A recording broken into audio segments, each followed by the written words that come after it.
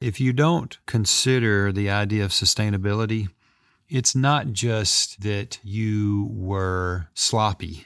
It's not just that you weren't thinking strategically.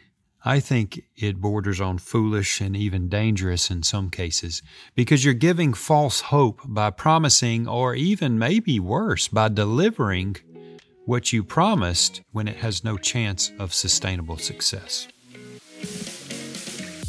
Welcome to the Journey to Impact podcast, where we show you how to turn your unique passion into a strategy to change the world. Ed continues working through his series on the basics of impact from the book Journey to Impact. Today we're focusing on having an impact that's sustainable and catalytic. Ed discusses some organizations that are practicing these principles and as a result are able to do a lot of good in the areas they serve. It's time to get off the bench. Let's do this. Here's your host, Ed Galentine. Hello, this is Ed Galentine. Thank you for joining us on our 8th podcast in this series on the basics of impact, which is designed to go deeper into the ideas and principles in the book Journey to Impact, which was published earlier this year. We're in the middle of a couple of sessions that are centered around signs of success for impact organizations and impact practitioners. And we've talked about how important strategy is. We've talked about the importance of focus and measurability. And during this session, we're going to explore the idea of sustainability, as well as what it means to have catalytic impact. So let's talk about sustainability first. And the idea of sustainability has become somewhat of a fad in recent years, so I think it's probably worth trying to define it for our purposes. Sustainability, in my mind, has two characteristics. One, it has the ability to be maintained or grown, either its impact or its financial foundation. And number two, it does no harm to the stakeholders, that is, to the environment, to people, to the economy, etc. So, in my observation, there are very few areas of impact that don't have long-term needs. So planning for sustainability seems pretty obvious, but over the years I've also observed that a lot of people fail to think about sustainability. And I've seen the devastating effects on people and organizations when they have initial success, and a lot of times they have a lot of significant initial success, and then they have to pull out due to sustainability issues. Did you know, and this is from research about 10 years ago, pure water wells in Africa have an average lifespan of less than 2 years? I mean, that's insane, don't you think? And there are plenty of reasons for it. They're expensive to maintain. They have ridiculous requirements that are put on them by the aid agency that installed them. There's lack of buy-in by the local community, lack of education, all those sorts of things. But at the end of the day, ridiculous amounts of money, time, energy that were spent on these wells were not sustainable. So think about if you lived maybe in rural Uganda and an aid group came in and dug a well and provided pure water for you and your children. And then a few weeks later, after they got everything set up and did a little bit of training with you, they left to go do another well, right? And then maybe 6 months later, the well starts breaking down, or maybe the training that they gave you wasn't extensive enough. And so you and your family are back to drinking contaminated water with all its resulting health issues, right? How would you feel? And I think, at least for me, that's sort of a picture that impresses on me the importance of sustainability. I can only imagine the number of schools, medical clinics, churches, those types of things that have been built all over the world that are in shambles in 3 to 5 years. And again, there's a million reasons for it, but many times it's simply because nobody thought about sustainability. And I would say this, even though we can't guarantee anything in this world, right? There's tons of things outside our control. I would say that if you don't consider the idea of sustainability, it's not just that you were sloppy. It's not just that you weren't thinking strategically. I think it borders on foolish and even dangerous in some cases because you're giving false hope by promising, or even maybe worse, by delivering what you promised when it has no chance of sustainable success. By the way, here's a clue to sustainability. Ask the people you're trying to help what they think. Ask them what they need. Ask them how to make it sustainable. They live there, right? They're in the middle of it. They understand things you're never going to understand, particularly about the culture and the history of the location that you're working in. If you want to have true sustainability, ask the opinion of the people you're trying to help. In my experience, they know a heck of a lot more about the situation than you do. One of the reasons I love business as an instrument of impact is because I feel like it's inherently more sustainable than an NGO or what we would call a nonprofit in the U.S. Even small businesses can have an outside impact. So if you think about the DNA of a business, it should produce a good or a service, right, that brings value to the customer, while also providing the producer or the service provider with enough profit to pay their business expenses, pay their employees, and have some money left over to invest back into the business. If you think about what businesses provide, they provide purpose, they provide dignity, which, by the way, is something that we just gloss over and don't talk about much, but it's a huge deal. They provide purpose, they provide dignity, and they provide income for people to provide for their families. And a business also provides a balanced framework for having sustainable impact. So a lot of people will criticize businesses because, quote, all they focus on is making money. And I think there are many examples of that being true. A lot of businesses are way too focused on the bottom line as opposed to all the other areas that they need to be balancing out. But that's a discussion for another day, an important discussion that hopefully we'll be able to have a little bit later. But for the most part, businesses need to make money so they can stay in business, pay their employees, pay their expenses, and keep providing their product or service. Making money is simply one of the metrics of whether or not the business is sustainable, right? One of the metrics, obviously, let's say you make a widget. One of the metrics is, can you make the widget, right? How many did you produce? We hear a lot about Tesla trying to produce all these cars. Well, that's one metric. But what if they can't produce them and sell them where there's money left over at the end to pay for employees and loans and all that stuff, right? I personally have never met a business manager or a business owner who wakes up in the morning and says, I've got to have cash. My sole purpose in life is to have cash, right? Is to make a profit.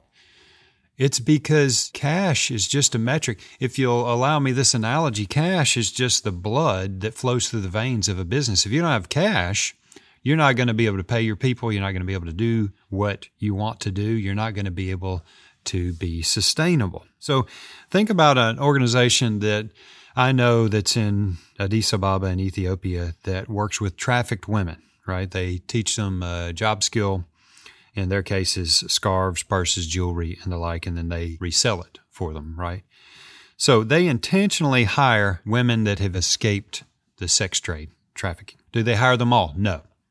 Could they hire more ladies right now? I think there's about 25 or 30 working in the company right now. Do they have enough cash on hand to hire 5 more, maybe 10 more?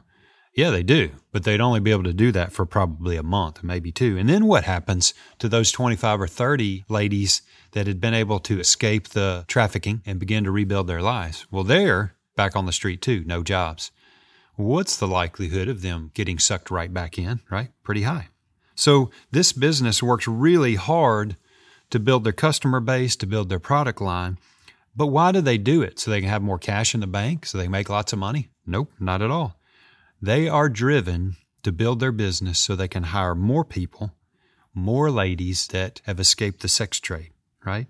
And over time, it's likely that as the business grows, not only are they going to help more and more women escape, but they're going to provide them with a life and a way of support after the escape. Everybody likes the drama of the escape. Well, we help, this many people get out of slavery or trafficking or whatever. But not many people like the hard work that comes with rebuilding lives after they escape. So this business helps them with a job. It provides financial security so they don't get sucked back in. It provides funds for their children to go to school. Statistically, research shows that kids that go to school are much less likely to fall into the sex trafficking trade. They're much less likely to get sucked into sweatshops, right? And this business allows these moms to pay the school fees for their children. They also provide a transition to housing. They provide a transition to education. And maybe as important as anything, they provide community. So for these 25 or 30 ladies to be able to come to work consistently daily, and to be able to hang out with other ladies, other women that have shared experiences, that are working toward a similar goal of freedom, financial freedom, and providing for their kids. That is a tremendous sense of community that holds them together. And all these things are important pieces to sustainability. I can say this, that every successful impact organization or successful impact practitioner is asking the question, is this sustainable? Closely related is the idea of catalytic impact. And one of my favorite examples of catalytic impact is the Memphis Child Advocacy Center. You've heard me mention it before. To give some context for the impact sector that we're talking about, there are thousands of reported child abuse cases and child sex abuse cases that occur each year all over the world. And in addition to the reported cases, we know that statistically in the United States, less than 20% of the actual abuse is reported. And I suspect it's a lot worse in other countries around the globe. But whether it's developed countries or developing countries, whether it's urban or suburban or rural, it is a true modern-day scourge. It's ridiculous, in my view, that in our day and time, we are still fighting this battle. And speaking of topics to bring back up later, how in the world does the sex trafficking trade, particularly with children, how does that occur without customers, right? We'll hopefully come back to that in some of our interviews later in some of our podcasts. But if you think about the Memphis Child Advocacy Center, they have a holistic, multi-tiered approach to helping abuse victims. So they help thousands of children and families every year. They continue to help more and more each year, and they expand their reach. And they provide not just rescuing, right, but counseling, support, advocacy. They have a multidisciplinary team of law enforcement officers, local authorities, child protective services, all of these different pieces to the puzzle to help not only rescue the children and protect them, but to prosecute the perpetrators and the child predators, and to provide counseling and psychological support so that the children and their families can have a chance to heal. So part of what they do is getting in the weeds, into the details, into the one child at a time, one family at a time. But they also recognize that if they're not educating the public at large about child abuse and how to spot it, then they're not really going to be able to have huge impact, right? And so the other side of what they do is engaging with hundreds of schools and churches and businesses so that they can in turn educate thousands of people on recognizing and stopping child sex abuse.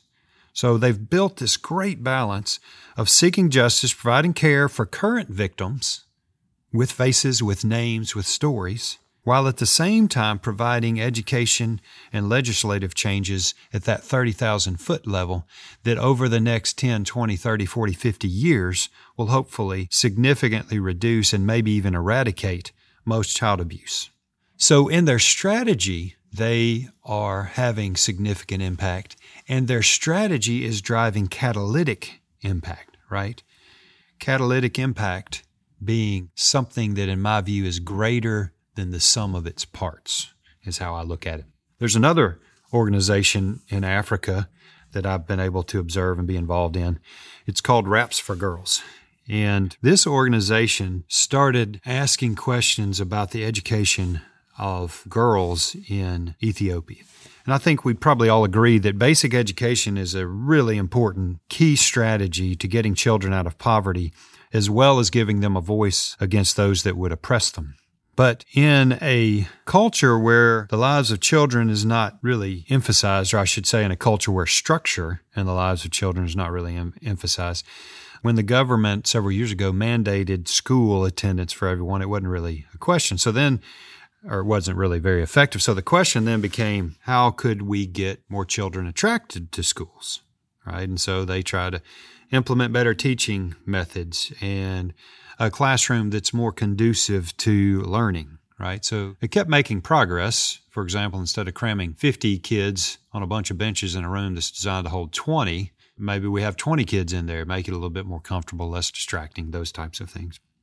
But finally, one of the questions that they started asking is, why are so many girls missing school, skipping school, and ultimately not continuing their education? And it turned out there was at least one piece that was relatively simple. girls in rural areas were missing school because they had little or no access to basic feminine hygiene products. It's not that they didn't want to go or they hated the subject matter or that their teachers were terrible. It's that they simply either couldn't afford basic hygiene products or sometimes they simply just weren't available. And so as they continued to dive into this and do some research, it showed that missing an average of 4 school days per month was what was driving the girls to falling behind and ultimately dropping out of school. So this organization called WRAPS, Washable, Reusable, Affordable Pads, came up with the idea of providing a basic feminine hygiene kit to girls in Ethiopia that would allow them to attend school. So if you think about impact, something that's fairly inexpensive. By the way, it also provides jobs for the ladies that make these products, and they have intentionally tried to hire ladies in poverty that needed jobs. Right? But not only is it a pretty inexpensive thing to make, they can sell it in some environments and provide for sustainability, but they can also give it away through trusted nonprofits in these rural areas where there's so much poverty, there's no way they could afford it anyway.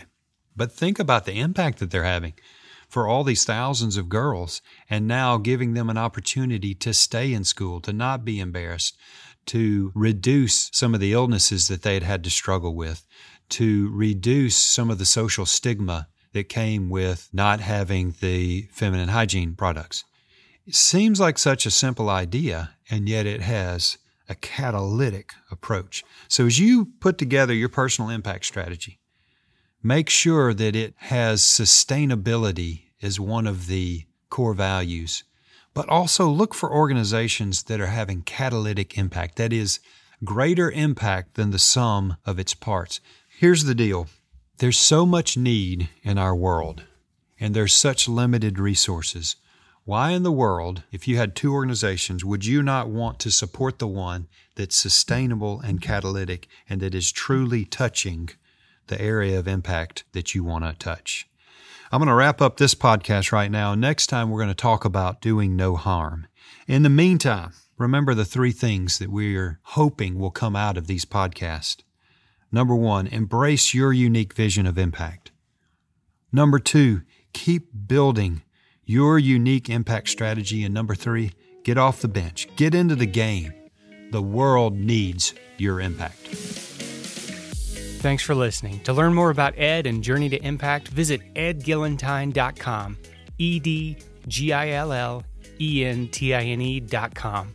Also, please share this podcast with someone that would benefit from it. We would really appreciate you spreading the word about this show and the message. Have a great week, and we'll see you next time.